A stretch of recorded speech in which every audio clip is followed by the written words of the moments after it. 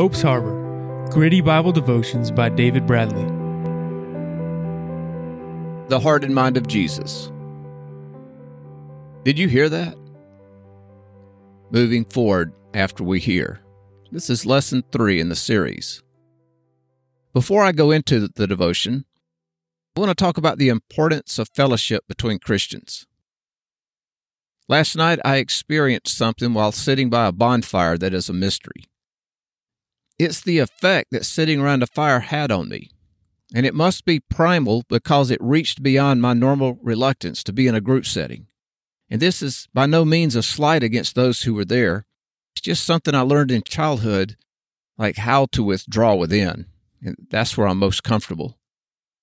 And so this morning, while watching a fire I had going in my fireplace, I saw the log I placed on top just laying there. It contributed nothing to the fire at the moment. The fire had to exert an influence on that cold, dead log. And it did this without an agenda or hidden motive. It's just what fire does, what it was created to do. Eventually, that dead log came to life and gave back to the effort of the other logs. And then it hit me. Those logs, once they were involved in the process, they released their potential, but only at the expense of their existence. Do you see the lesson in this? Now the key verse is Colossians 1:28. Him we preach, warning everyone and teaching everyone in all wisdom, that we may present everyone perfect in Christ Jesus. The word perfect in this verse means maturity or completeness. Now as we go through this lesson, I want us to think about how Jesus came and lit a fire among the men and women who heard him preach. The choice for us then becomes whether we will lay dead and cold, contributing nothing to our brothers and sisters in the faith, or catch the fire of what Jesus taught. I have thought of examples of people from the past, those who responded to what they heard, and how their fire spread throughout the world and down through the centuries since. The key verse of Colossians 1:28 reveals what happened to Paul as after he heard Jesus speak. And this is the goal of every conscientious Christian teaching the Word of God, the goal to provide the means needed for growth and maturity in those we teach. To teach well, that's my responsibility.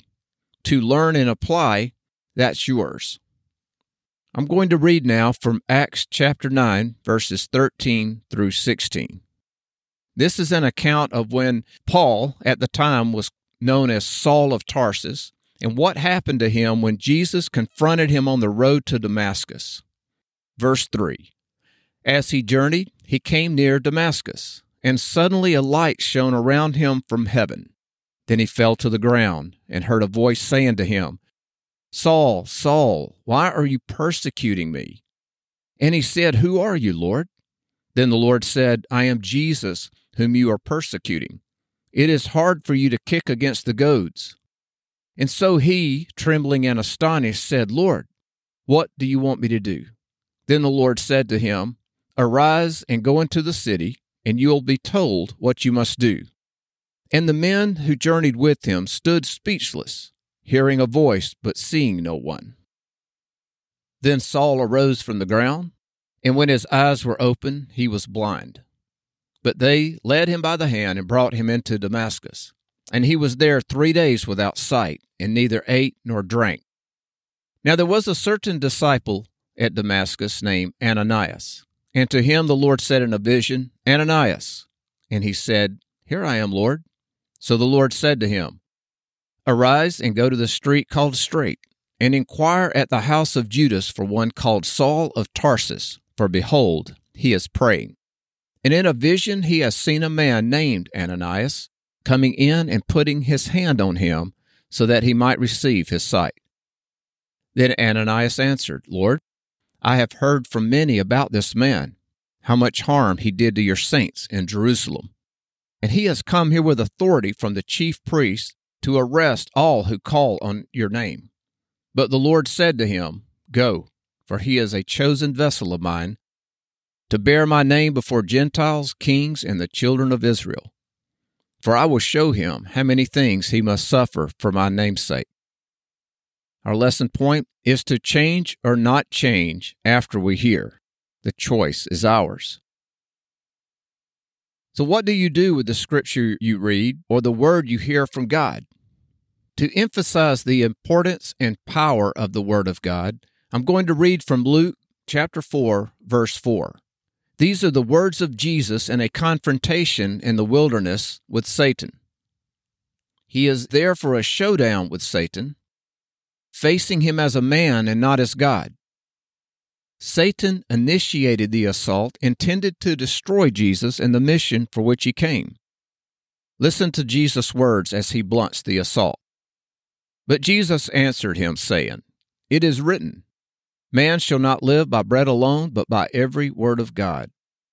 And last week we saw in Luke 4:18 where Jesus proclaimed, "The Spirit of the Lord is upon me, because he has anointed me to preach the gospel to the poor."